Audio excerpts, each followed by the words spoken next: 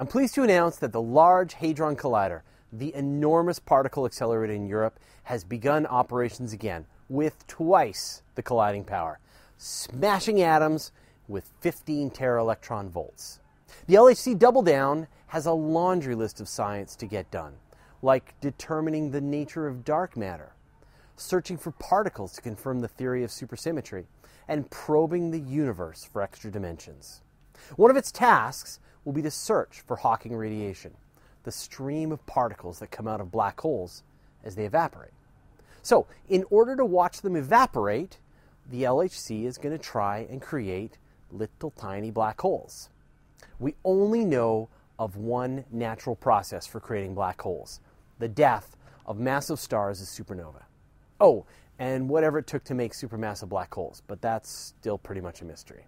As a side note, we are going to be super massively embarrassed if it turns out they're created by species messing with forces far beyond their comprehension by doubling the power at their biggest particle accelerator and turning their region of the universe into a giant mess.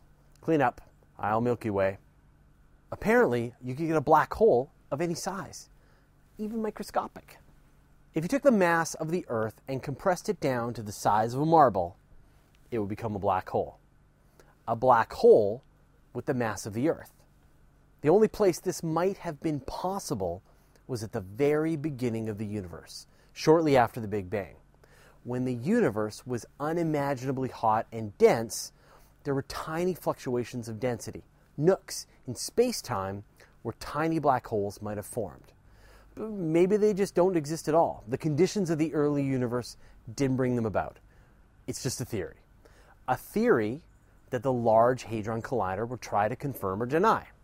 The important question is, will it kill us all?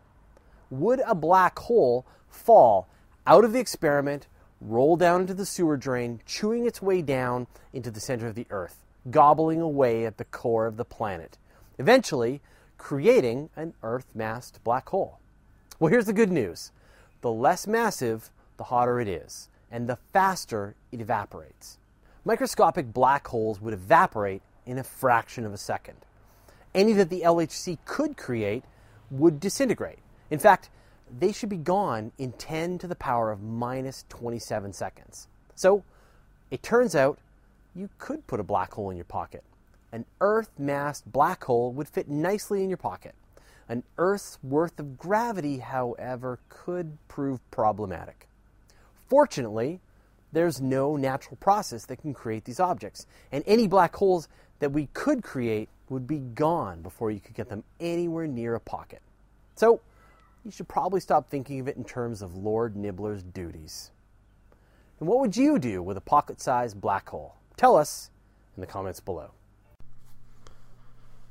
You're listening to the audio edition of Universe Today.